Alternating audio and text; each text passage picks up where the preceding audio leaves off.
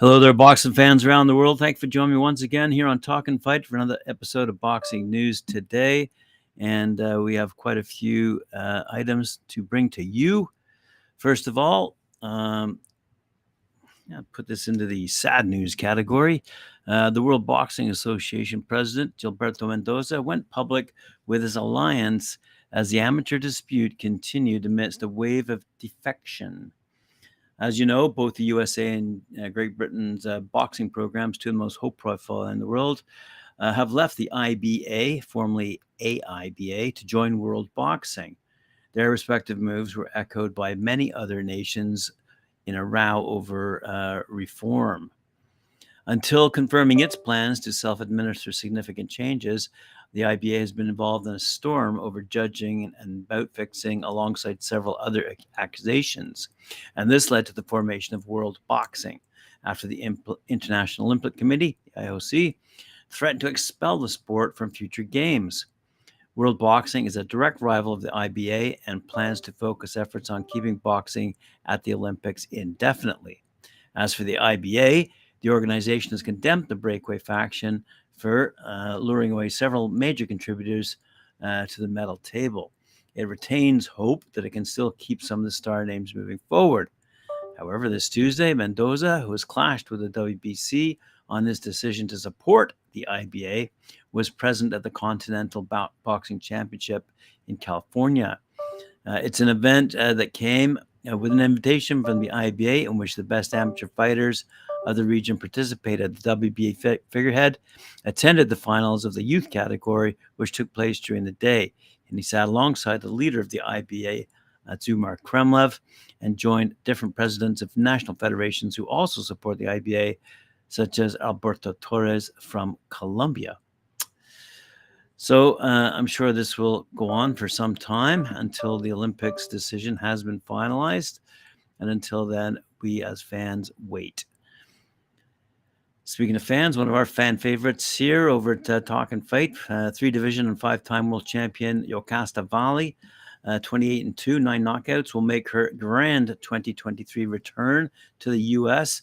after selling out stadiums in her native Costa Rica, and will defend her IBF and WBO minimum weight world championship titles against a soon-to-be-announced opponent. Nicaragua-born and Costa Rica raised, Valley will participate in a 10-round match as part of the Zepeda versus Gestel fight card, a guaranteed barn burner of the main event.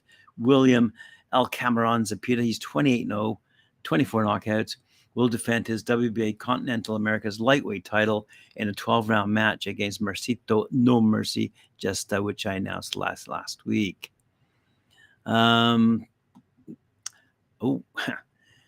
What would this show be without a quote from Eddie Hearn?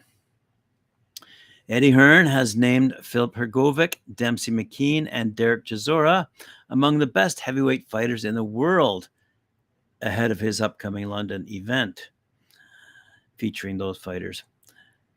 In another iced Eskimos moment for the promoter, Hearn assured fans that they would witness some of the top 200-pound-plus contenders when they tune in on Saturday night.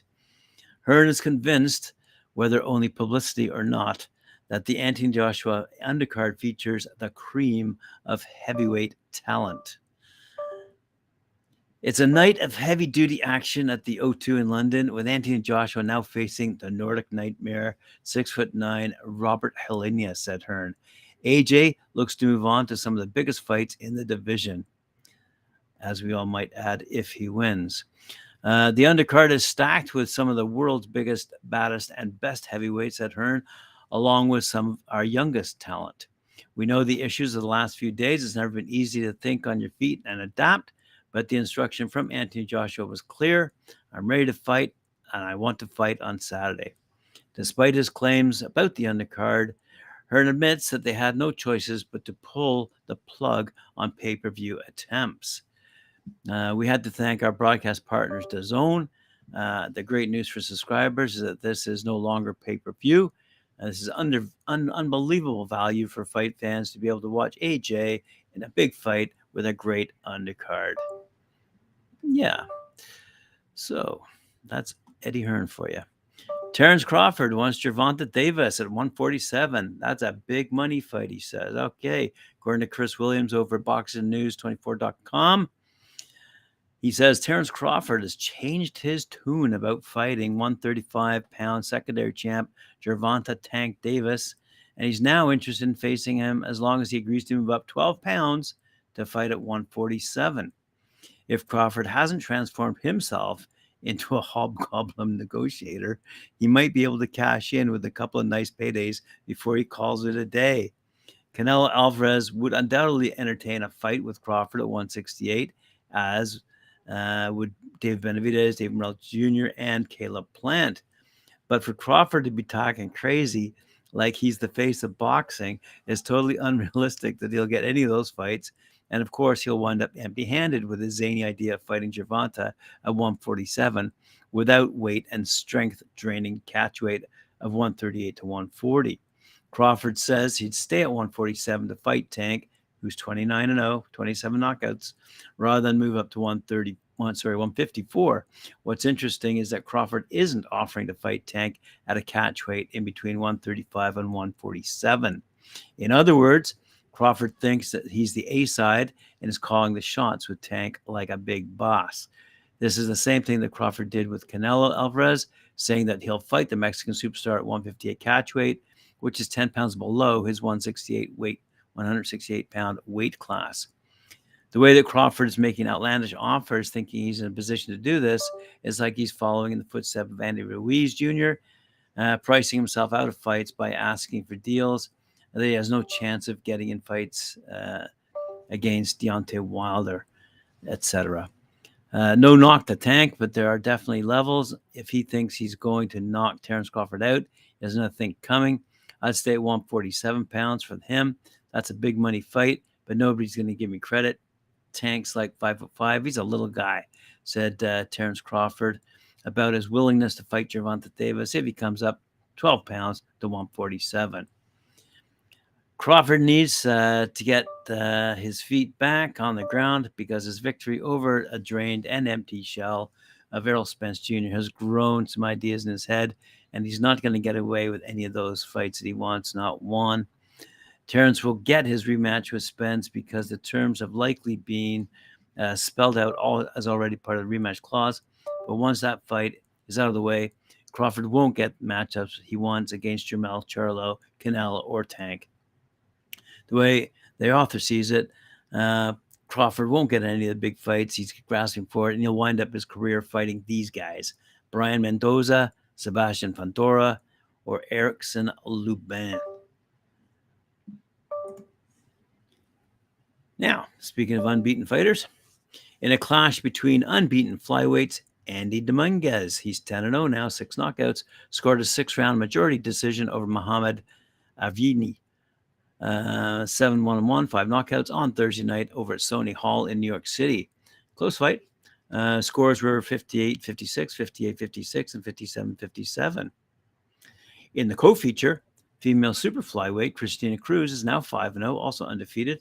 And she swept past Nancy Franco, who's 19-18-2, 5 knockouts, over 8 rounds by scores of 80-72, 79-73, and 79-73. Good stuff out of New York. All right, let's move along to see what's happening. Oh, David Benavidez, right. David Benavidez and Demetrius Andrade, who are going to be fighting. It'll be a pay-per-view event, though, for boxing fans. Still being planned for the fall, as you already know. And in case you're wondering, it will be on PBC and Showtime pay-per-view. And that's according to Mike Coppinger over at ESPN. It shouldn't come as any surprise, even as it's increasingly exasperated to keep reaching into your pocket for more and more pay-per-view money just to follow sport. But Benavidez's win over Caleb Plant is stronger than anticipated numbers. And once a guy gets on pay-per-view, it's really hard to talk them back if they had won their last time out. Currently, PBC has Canelo versus Charlo set for PPV on September 30th. And it's expected that Keith Thurman versus Yodinius Yogus will be finalized for pay-per-view in the fall as well. So pay-per-view seems to be the way to go for these fighters, and lay it on the line if we're going to pay for it, that's for sure. Let's have a quick look at what Tyson Fury's up to these days. He's holding back on heavyweight division. An anti-Joshua versus Robert Helenius breakdown on Fighting Words. It says it's always a party when anti-Joshua fights, as Matchroom goes all out for the former unified champion.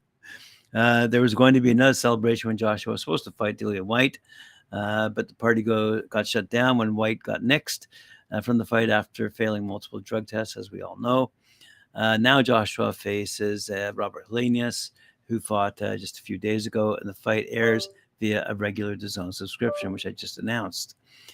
Fight fans have been rewarded with great bouts in 2023, from Gervonta Davis versus Ryan Garcia to Errol Spence versus Terence Crawford, as I've just mentioned. However, the one division that's been a bit of a letdown has been the heavyweight division. The division gets its own way, as the best won't. The division gets in its own way, as the best won't fight the best, and that's due to contract disputes and failed drug tests, etc. Years ago, heavyweights were the bread and butter of boxing. Now it is a division that can't be taken seriously. You can see this entire article on sportingnews.com. Can we blame the WBC heavyweight champ Tyson Fury for some of these issues? The Brit was supposed to fight Joshua and Alexander Usyk, but negotiation on his end have always gone south. The cash cow in the division is Fury, but he is busy fighting MMA's Francis Ngannou in an exhibition bout next. So we got to wonder if Joshua will continue on, if he loses to Helenius. Got to wonder what the bigger fight at heavyweight is, Fury versus Usyk or Joshua versus Wilder if he wins.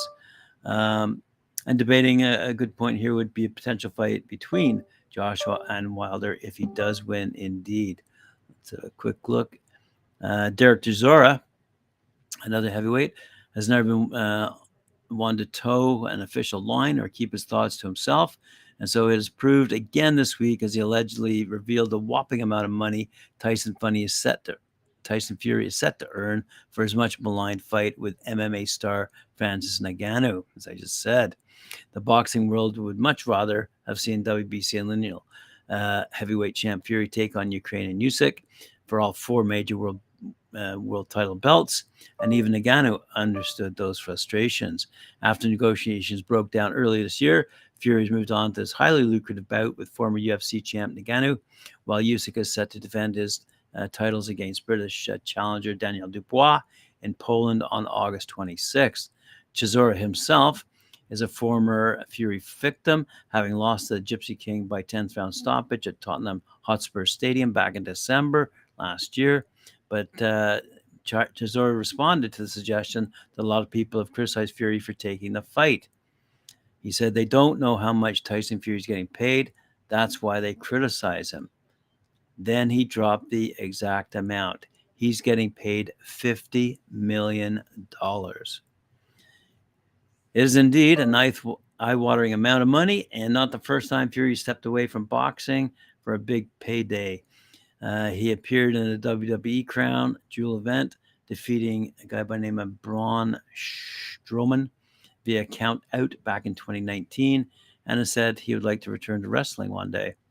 Fans will be hoping that doesn't come ahead of a big boxing match like with the likes of Joshua or Usyk or even Jared Anderson, in my opinion. All right, let's move along just to wind things out here. Joshua, let's have a quick look here. As the initial bout was canceled, Joshua versus Helenius isn't deemed big enough to put on pay-per-view and will be available for DAZN standard subscription holders. AJ's promoter Eddie Hearn told TalkSport, we are taking the fight off pay-per-view. The financial difference to Joshua in this fight is astounding, but he wants to fight. And in terms of a non-pay-per-view card, I think this is one of the strongest we've ever done. There you have it. More words from Mr. Ed himself. Well, thanks very much for joining me here on Talkin' Fight. I appreciate it. Remember to like, share, subscribe, and hit that notification bell. And we'll see you later on at 4 p.m. Eastern Time when I join Mike Gore of his show, Knuckle Up.